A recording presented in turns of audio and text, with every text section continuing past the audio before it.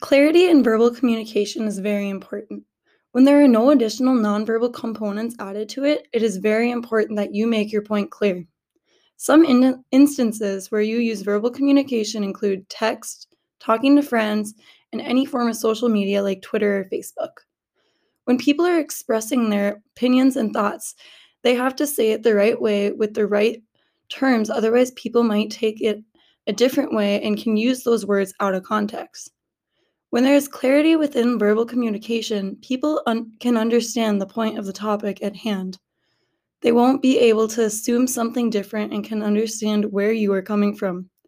One thing that is very important about being clear is because words can be more powerful than actions. They can give you a bad status and hurt your reputation forever. This happens with many celebrities and it's hard for them to bounce back. This is why I believe clarity in verbal communication is important.